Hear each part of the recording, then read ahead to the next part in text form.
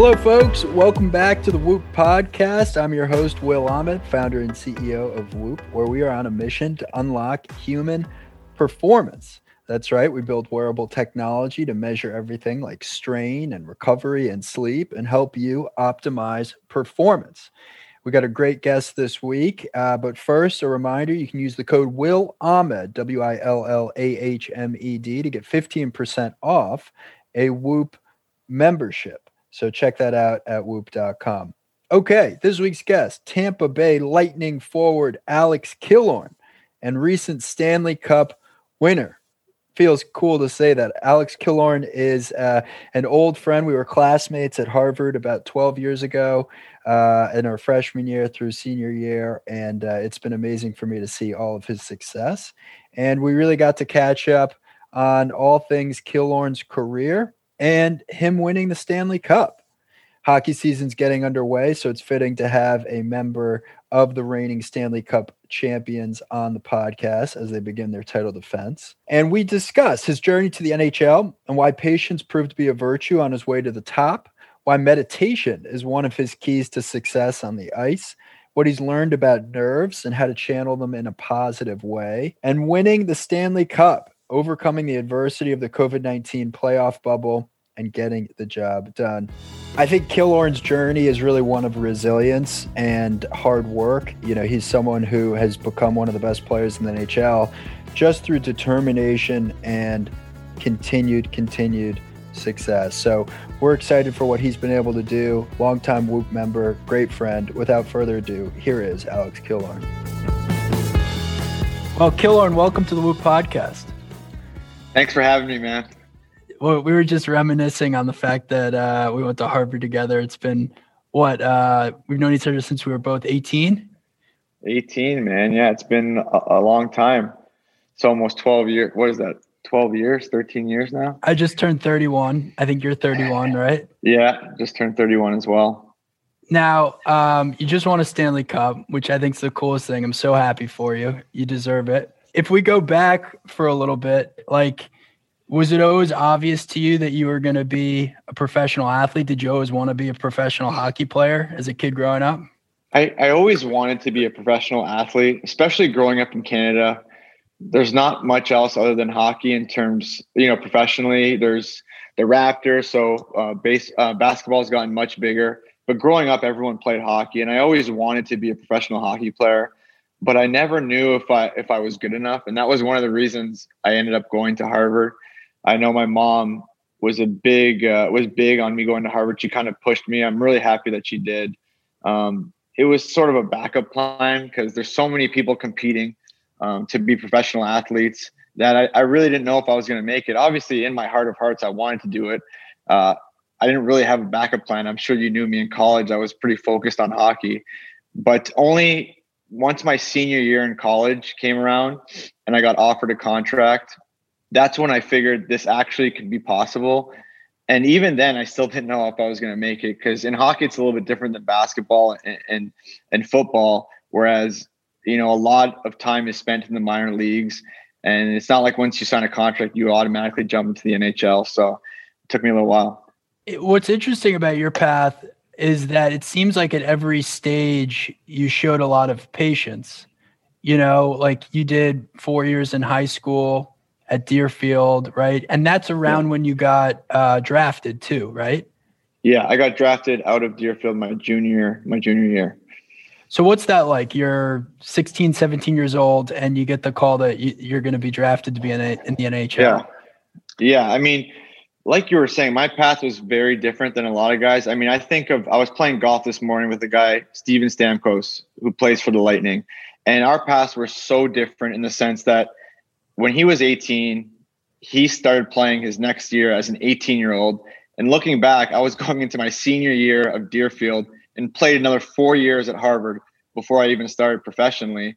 And he was obviously good enough to play as an 18-year-old. But me personally, I wasn't good enough. And I needed 4 years of college. And those 4 years of college were so important for me to become the player I am. You always want to make a good first impression in pro sports. And I think if I would have started playing at 18, I wasn't physically mature. I wasn't ready.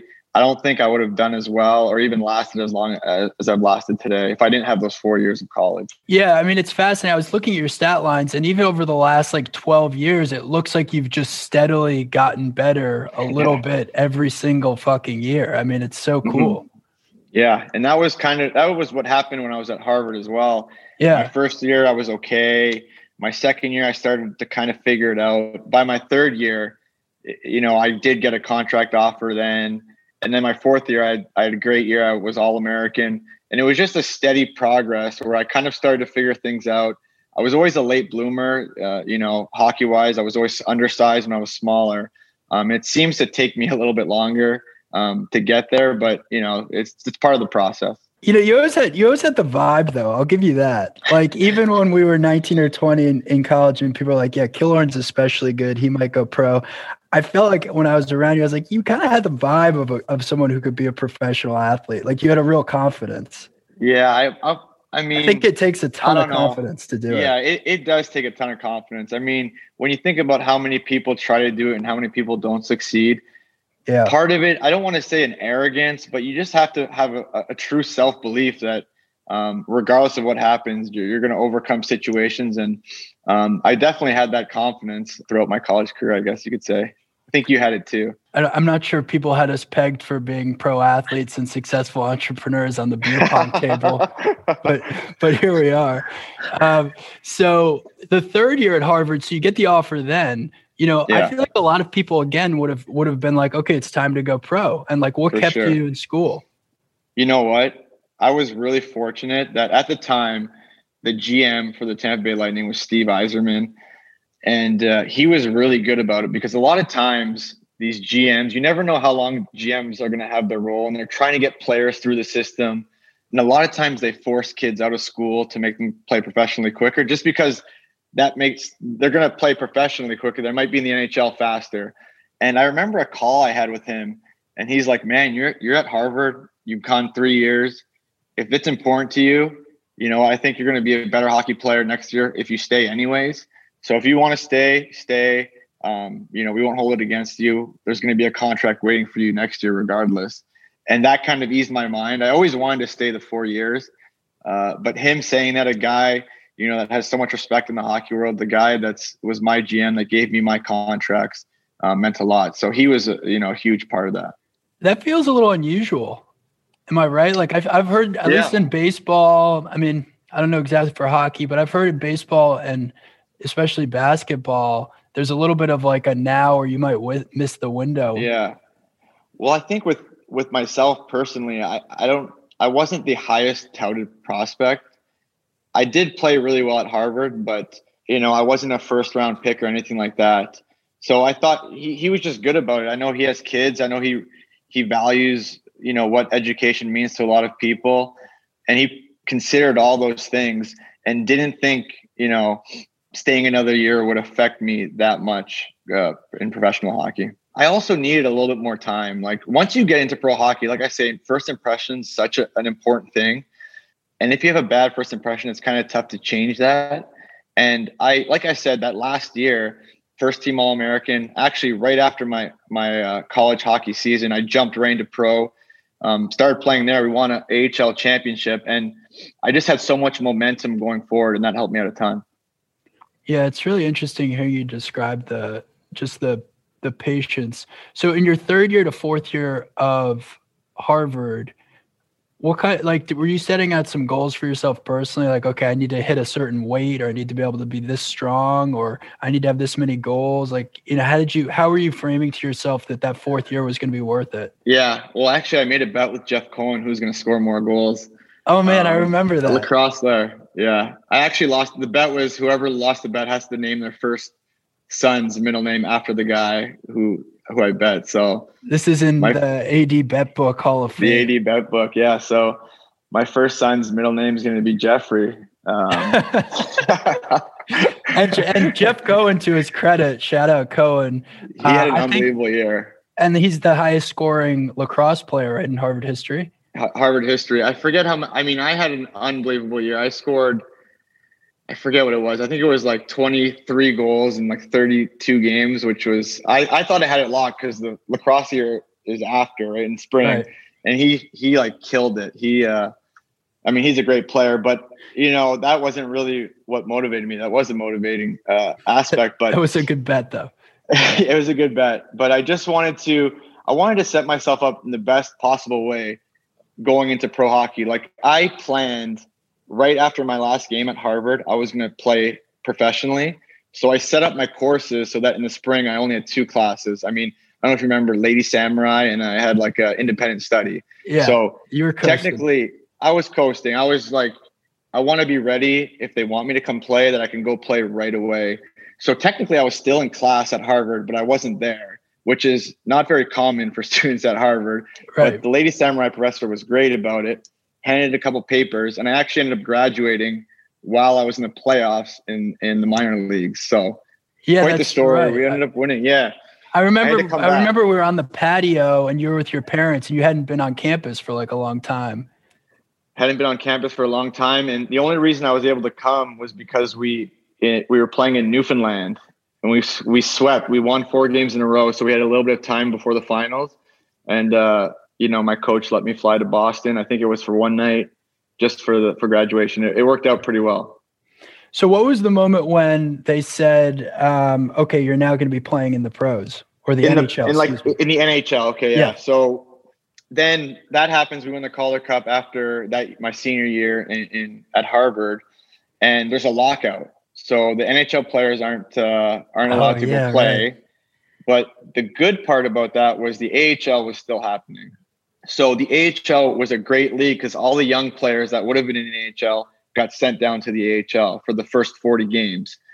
And there were so many eyes on the AHL because the GMs were at every game. The coach from the NHL would come to a lot of games, and they would be scouting because they had nothing really else to do.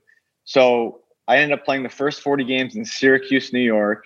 And once the NHL announced that it's going to restart, I got called up. I remember the call to this day. I was in Syracuse, and the general manager called me and said, "Are you ready to play in Madison Square Garden tomorrow night?" And I was like, "Oh, dude, the coolest place to start too."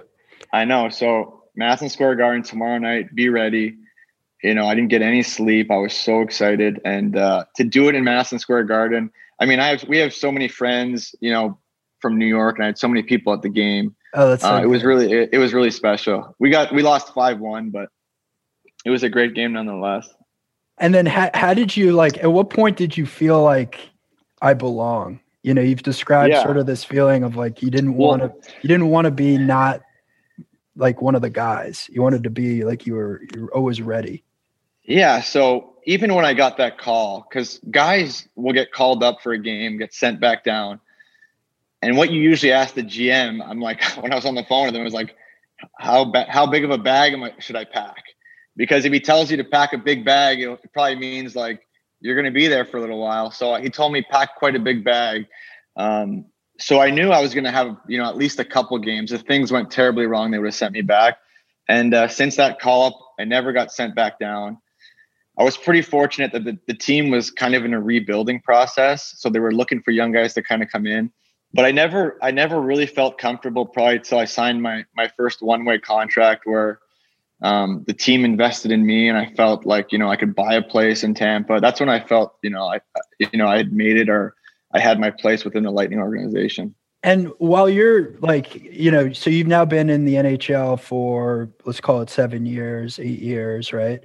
What have you found as you've gotten older in your, professional athlete career? Well, the league's changed a ton, even since I've been in the NHL. I know when I first got into the league was much bigger. It seemed like every team had an enforcer or 2 enforcers that, typically weren't great hockey players, but were very important to the team. They seem to have been phased out. The game has gotten so much quicker in all aspects. The game. Wouldn't you say that's good for you? Like, I've always thought of you as a skill player. Yeah, but I mean, I wouldn't say I'm the fastest player. And it seems like all the young guys that come into the league are such great skaters. Yeah. But yeah, the enforcers, that's 2 spots. I mean, I'm not going to be an enforcer. So that's 2 spots that open up for guys like me. A lot more emphasis has been put on. I mean, we talk about WOOP and recovery and making sure like even just the strength training, the conditioning we do, everything is done so that we can recover properly. Luckily, we have a coach who understands that and understands how important recovery is. And we have a little bit of an older team. Typically, when teams are younger, they get worked a lot harder because they're so young and they need to develop. Whereas when you're an older team, coach realizes that you've developed, you're quite good hockey players, but recovery is so much more important than anything else. When did you first start wearing Whoop? I feel like I got a Gen 1 on you. Like I think I wore the first one ever. I've been wearing Whoop for a long time, man. I think the Gen 1 was the first one I wore. So what have you learned from Whoop? When you drink, your recovery is terrible. Yeah, so less alcohol. Less alcohol. And for me it's all about sleep and all about recovery. I'm not too concerned about calories and stuff like that. I just want to know in my mind that I'm able to push it as hard as I can. Sometimes I want to, if I'm in the red or if I'm in the yellow, at least I know, like, maybe I'll take today a little bit easier. But if I'm in the green and I don't feel good, it doesn't matter because I know my body's there, my mind's there. I could push through it. It's just mental. So I just like to know those numbers because it helps me on how hard I could push myself. If you think about your routine, like let's say, to go to bed, for example, has that evolved at all over time? Have you figured out new things that help you sleep better? I think so. I mean, obviously being in front of, I used to just sit on my phone and scroll through whatever it is, Instagram or whatever. And that's probably the worst thing you can do right before bed. I've done my best to like cut that out. Even when I'm looking at my screen just to set my alarm, I'm like trying to set it really quickly. Yeah. But that's probably the biggest thing. There's just little things. You ever try wearing blue light blocking glasses? No, I haven't. I probably They're like these glasses, red tint. I'm going to send you a pair.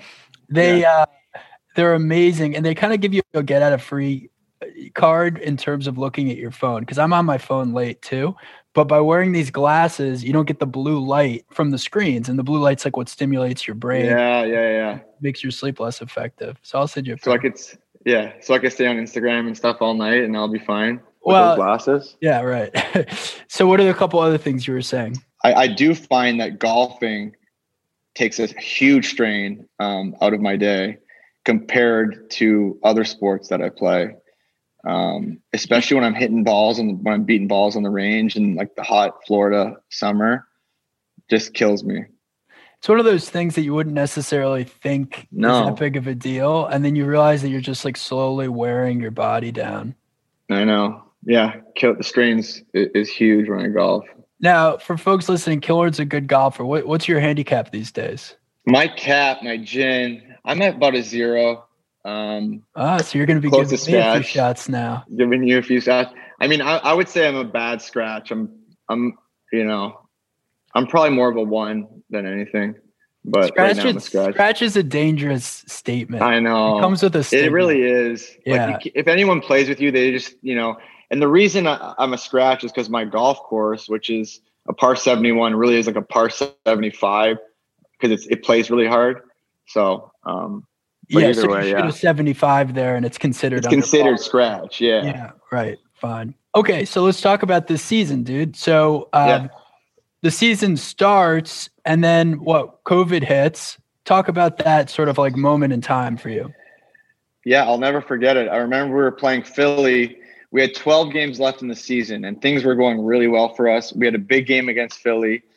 We come in that morning to go over the game and, everything that the game entails. And our coach is like, the game's canceled tonight. Go home and wait for us to hear what's going to come next. And then COVID happens, and we ended up taking, I think it was like 3 months off. It might've been, I'm not sure exactly how long it was.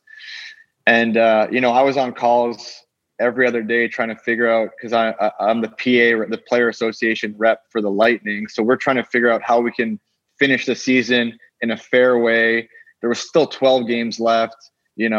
Certain teams could have got in, certain teams could have fell out of the playoff picture. So it was tough to kind of make that fair. But in the end, we thought we found a pretty fair system. But it was going to entail going to these bubbles in Toronto and Edmonton. which were last second decisions. I know Vegas was supposed to be the bubble. That would have been a different situation, but we skated. We didn't even know if it was going to happen, and then we ended up coming to this conclusion.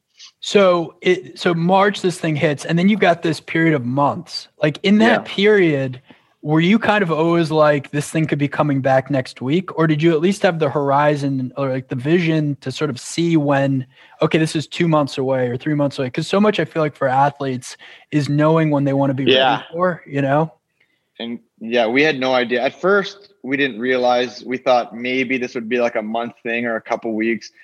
We soon understood that it was going to be longer than that.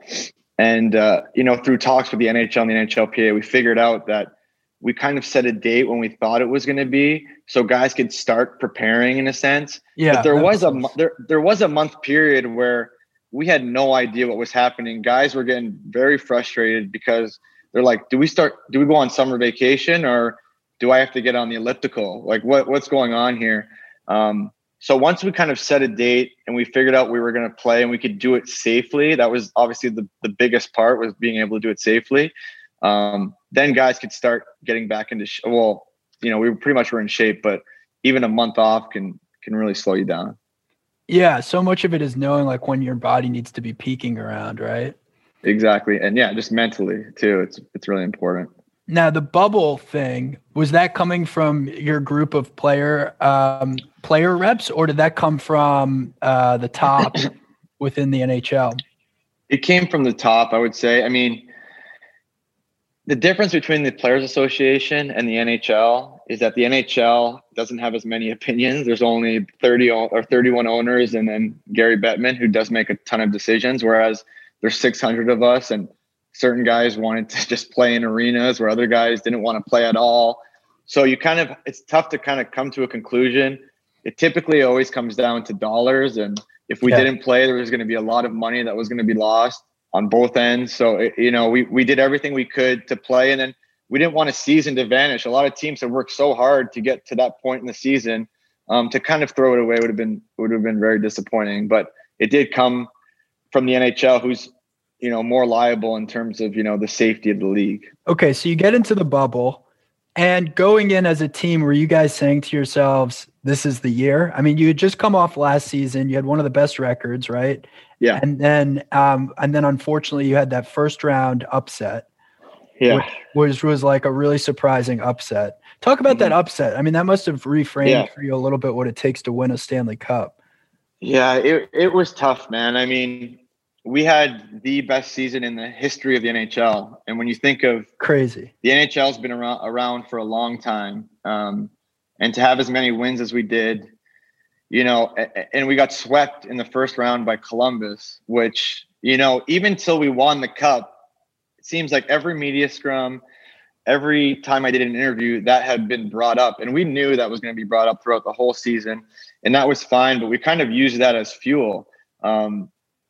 No one expected us to lose that series. So it was definitely difficult for us. But I think in that season, we didn't really have any adversity. When you think about, we won so many games, there's a lot of games I could look back in that season where, I felt like we probably shouldn't have won, but we won anyways out of pure skill. So we never really learned our lesson, and we might have got a little overconfident. But once we got into the bubble, our first series was against Columbus, who had swept us the year before. So there was so much, we had put a lot of pressure on ourselves. In our mind, we're telling ourselves, we can't lose 2 years to these guys. We're another favorite this year. If we lose to these guys again, like, people are going to lose their jobs, coaches. Yeah, right. It's pretty serious if we lose this series. And the first game went to, I think it was 5 overtime periods.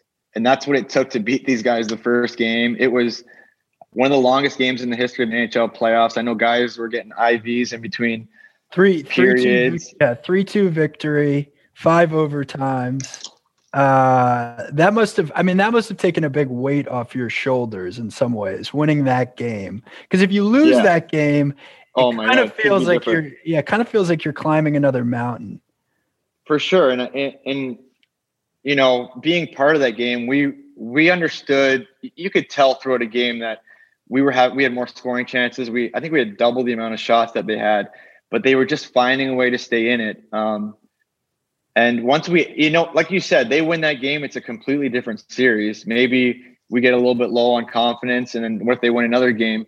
But I thought that game, and to go to 7 periods, was what it was going to take for us to like understand how difficult this is going to be, but also that it's possible, right? What were you doing personally during that game to stay sharp when you were getting on the ice? Because, I mean, there's a mental drain, there's a physical drain. Yeah. The toughest part about that game was that even, we had so much time off, and as much as we want to say we were in great shape, we weren't, because you could do as much as you want off the ice. You could do anything. You could practice as long as you want. You can't get in game shape unless you play games, and it's difficult to mimic that through practice. So we had like 4 exhibition games or whatever you want to call it. And then our first playoff game, we go to 7 periods, like 2.5 games. Right. Yeah. I was doing everything under the sun to not cramp, because at a certain point, my legs were just cramping up. I was doing, eating bananas, pickle juice. We have, we got IVs in between periods. It was crazy going through the locker room and seeing everything that was being done to the guys. And once we scored, it was like such a weight off our shoulders. Yeah. I mean, that must have felt to the other team like they had lost 2 games. Yeah. Yeah. And then I remember Boston and Carolina, we were the 5 o'clock game. So they were planned to play at 8 o'clock.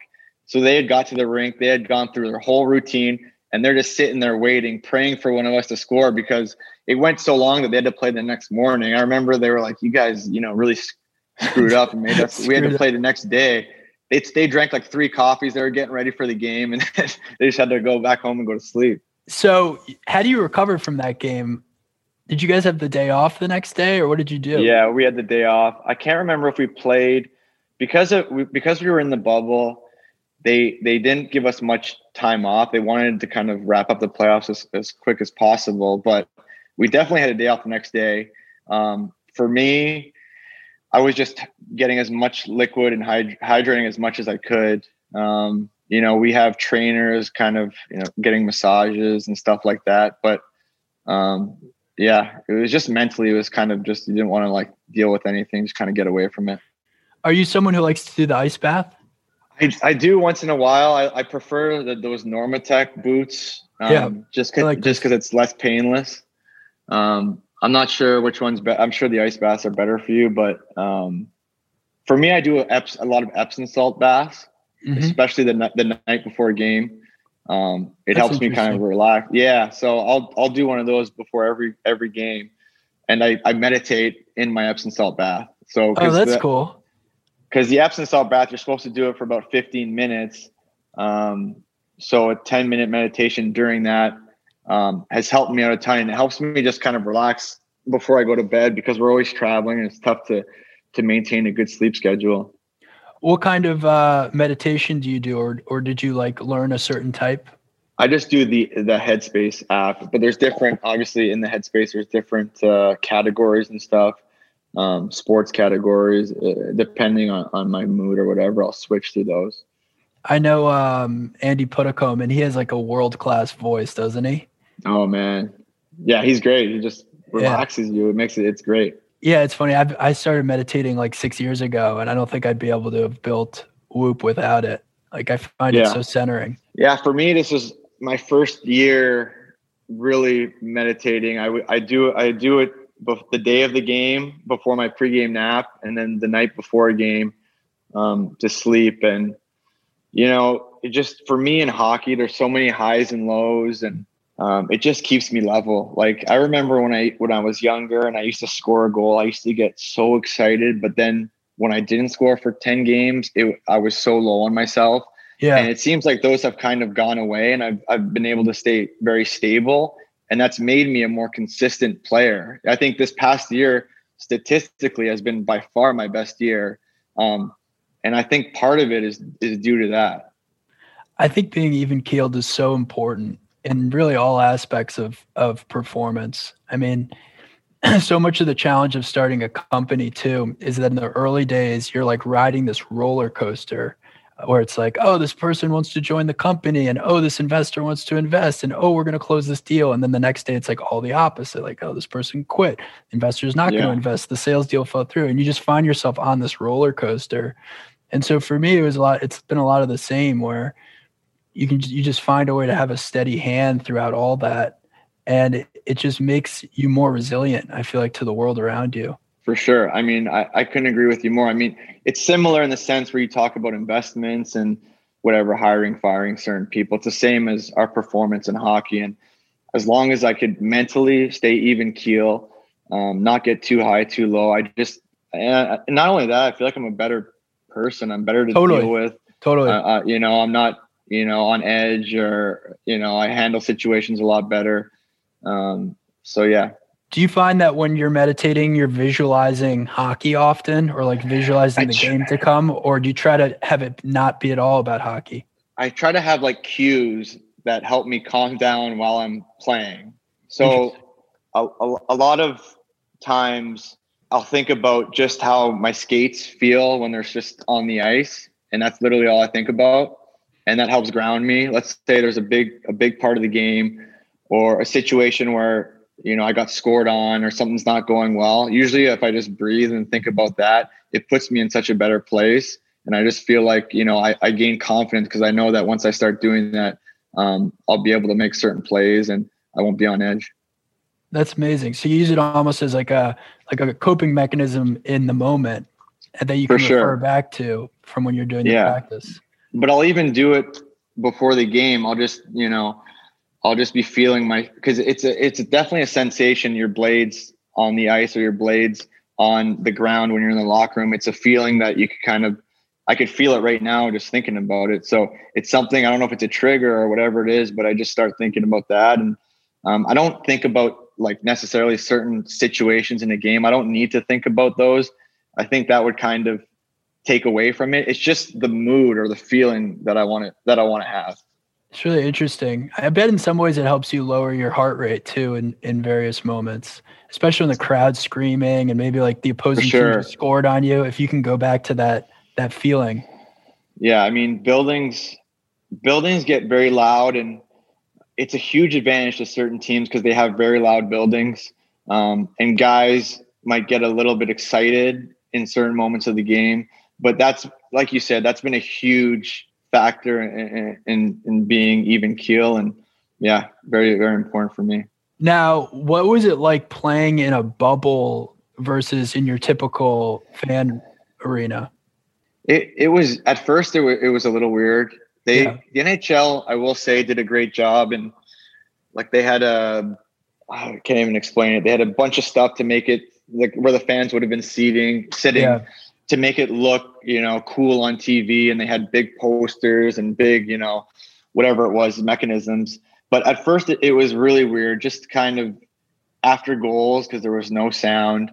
Everyone said the fans were going to, usually the fans have an impact on the refs in terms of penalty calling, because the refs may miss something, but when the fans go crazy, they'll see it and they'll kind of make a call based on that.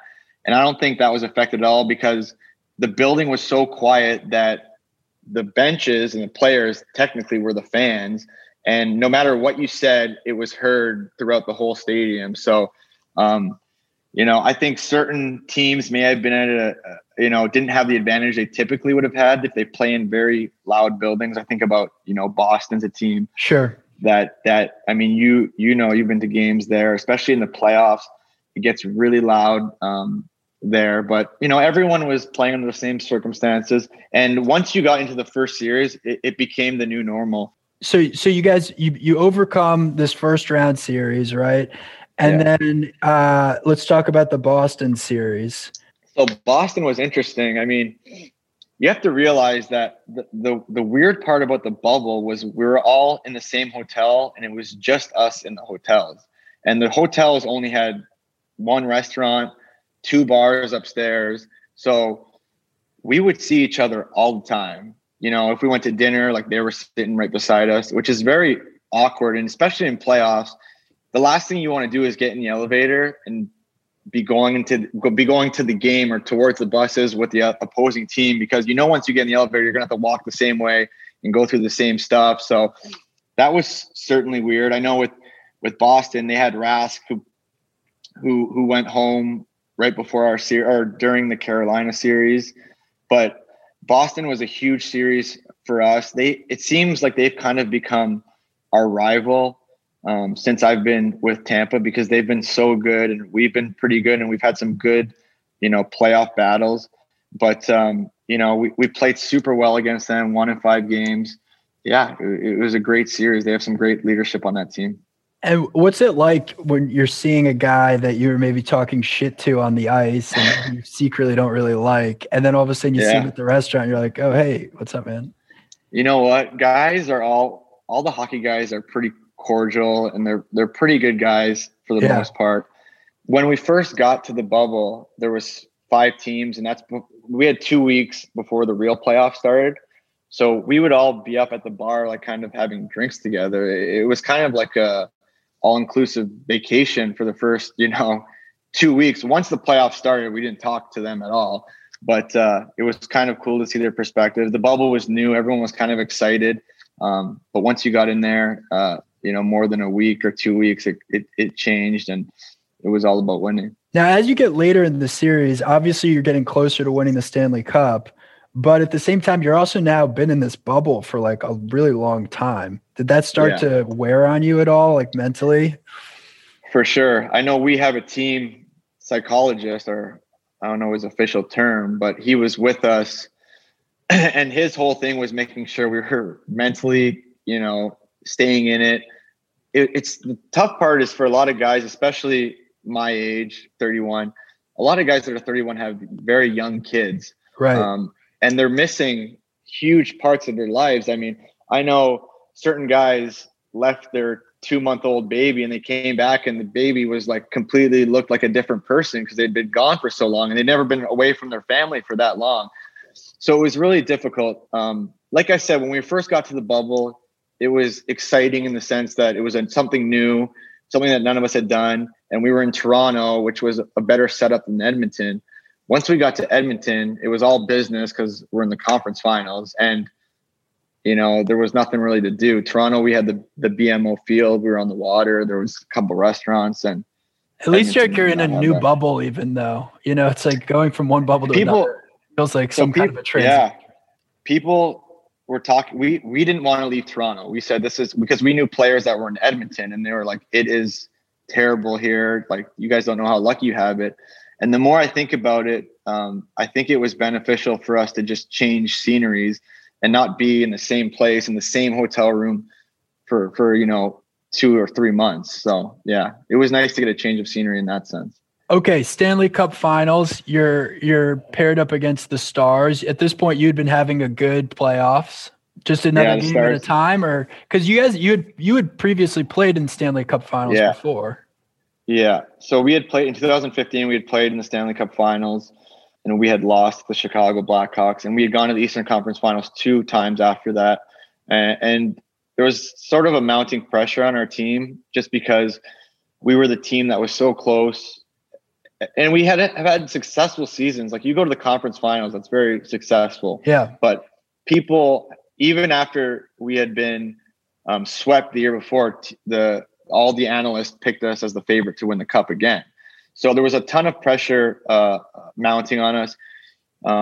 And being in the bubble that long and going to the finals, I feel terrible for the Stars because they had to endure the whole bubble, which was a difficult process, and they didn't win. Whereas, you know what, we get to say we won, regardless of how painful it may have been. We won the Stanley Cup, and it was all worth it. So for them, it's a little bit of a different scenario. They were a great team. They suffered some tough injuries. It was a great series. I think back, we had Stamkos that came back for one game. For like the hockey fans listening, he's a 60 goal scorer, and for him to come back for one game was so crazy. I remember we had to walk by their dressing room because that's how crazy the bubble is. Never in hockey do you walk by their team's dressing room, and no one knew Stamkos was playing. And I remember, I think it was Corey Perry, who plays for the Dallas Stars, saw him walk by. And if he's walking by at that time, it means he's playing. Oh, And I just remember, cool. I remember hearing him. I remember seeing his mouth go, "Oh fuck, he's playing," talking about Stamkos, and he walked into the room to tell their coach, I'm assuming. But just cool things like that. Yeah. Did you find that you were any more nervous or less nervous for any of those games? Like one of the closeout games, for example, were you? Oh yeah. Did you feel differently? The last game was very nerve-wracking in the sense that we were up 3-1 and we went to in game 5, we went to OT. So if we score in overtime, we win the Stanley Cup. So that whole overtime, we're just like, let's hope we just get one. And they end up scoring in the second overtime, which is super, super deflating, right? Because now the series is 3-2. What if they win the next game? We go to game 7, you never know what happens. You're flipping the coin. But in that game 6, I think we had the best game of the playoffs. I know our goalie had a shutout, which he hadn't had in the playoffs, and he's a great goalie. So that's the funny thing about nerves. For me personally, and I think for our team, the more nervous we were, the more focused we became. Yeah. And that's a huge part. And we've had coaches that talk about that, because a lot of times when you get nervous, you could go the other way, right? Yep. You can make mistakes and stuff like that. But if you can harness, I always tell people, like, when I'm before a game, if I'm a little nervous, I know I'm going to play better, because it's just waking me up. And it's like, it's making the situation more important. And for me, that makes me focus more. So I think our team did a great job doing that. I mean, I think it's also a sign of maturity. Like, you've just matured a lot as a professional athlete. You've been through a lot of these different scenarios. Going out and playing in front of tens of thousands of fans doesn't really faze you. So now, knowing that you've got like a little bit of butterflies before something, it's that kind of extra gas that you need to focus. For sure. So it's almost a little extra energy. Yeah. It gives you a little extra energy. So the moment you win the Stanley Cup, what's that like? And at what point do you guys figure out, okay, can we actually go out right now? Like, we're in COVID. How can we have a massive night without actually totally abusing people? When I lifted the cup and everything, for me being a Canadian kid, that's all I've ever dreamed of my whole life, literally, to be able to win that cup. And for the rest of your life to be known as a Stanley Cup champion is so important to me. It felt surreal the first whole night. The first night we had to stay in the hotel. We couldn't leave. Obviously, we couldn't go into Edmonton. We stayed in the bubble. We had a great time.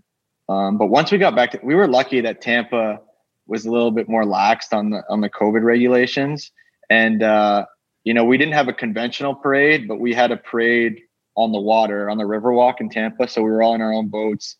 I mean, I got on the jet ski. Is that the famous photo of you on the jet ski with the Stanley Cup? Yeah, man. And when I saw that photo, I was so fired up. I was so happy for you. Yeah, thanks. It's a pretty cool picture. That it was someone I knew that took the picture on their iPhone. But the way it came about is I got on the jet ski. I hopped up to Stamkos's boat. He had the cup, and I got it. And I remember one of the police officers was just like, I looked at him, and I'd been, obviously celebrating pretty good. And he just put a life jacket on, man. And I'm like, okay. And I was going around with it a little wobbly. And the thing is, like, if that thing goes in the water, it's sinking. So I think a lot of people were worried if I was going to, drop it in the water, but it ended up making a pretty cool picture. And it was one of the better moments of my life. Yeah. Well deserved, man. It's awesome to see your success and your journey. If you kind of reflect on your career as a professional athlete, what would you say to a 15-year-old or a 17-year-old who thinks that they want to be a professional athlete? Yeah, well, for me, if I had to talk through my experience, and let's say I was talking to like a Harvard hockey player. I mean, it's difficult for me to talk to a superstar because, they have their certain skill set, but someone that's similar to me. When I went into Harvard, I was a very offensive guy. I didn't play much defense. And through Harvard, I played a lot of defense. I learned how to do different things. I learned how to take faceoffs. I learned how to penalty kill. I learned how to do all these different things, which made me more valuable in the NHL till this day. I think I would be considered more of a defensive forward than anything if people, asked about me. And I think because of that, being sort of a Swiss Army knife in the sense that you could do a lot of different things, I think it's extended my career. It's helped me play a lot more in different situations. So I would tell younger guys, just like make sure you're well-rounded. you might be the most skilled guy at Harvard, but that doesn't mean anything in the NHL. It really doesn't. So make sure you could do a lot of different things so that you could provide value in a different sense. Yeah, it's interesting. It's like building a talent stack, if you will, of different attributes to make you a phenomenal athlete. What do you think is next for you? Do you think at all about life after hockey? Yeah, Feel super focused on maximizing every year you've got. I'm very focused on maximizing every year, but as you get older, you start to think about certain things. I mean, for me, I know a lot of I've been doing this doc talk thing, right? Kind of go around on my jet ski. It was really stupid, but people really took to it. And a lot of people have brought up like broadcasting or getting into commentating on hockey. And I don't know if that's exactly what I want to do. I know I don't want to be a coach. I know what these coaches go through and how much video they watch, and that's just not something for me. Maybe something more in management. If ever there's like a hockey or some kind of athletic golf division where pro athletes can play golf, I'd like to get into that, but I don't know if that'll happen. Yeah, we're actually hiring for that at Whoop. You're perfect. No, perfect. So and one other thing that's been amazing about your career is you've actually been really, really available, like really durable. I think you've played 3 seasons or 4 seasons where you didn't miss a game, something like that. What do you think that you've been doing? What has made you so available or averse to injury? I don't know how many games exactly I've missed, but I haven't missed a ton.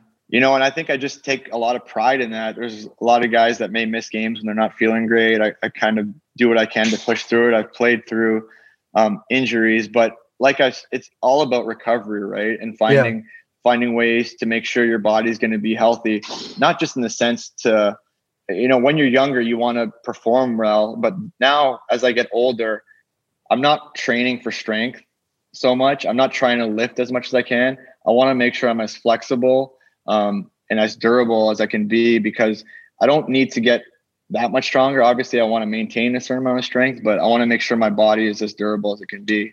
That changes as you get older in sports. Totally, because you're also now a valuable asset to a team as someone who's just been around the block, right? Like you're an asset to the locker room too. So if you're available and your mind is sharp, that makes you an asset in the league for years to come, I would think.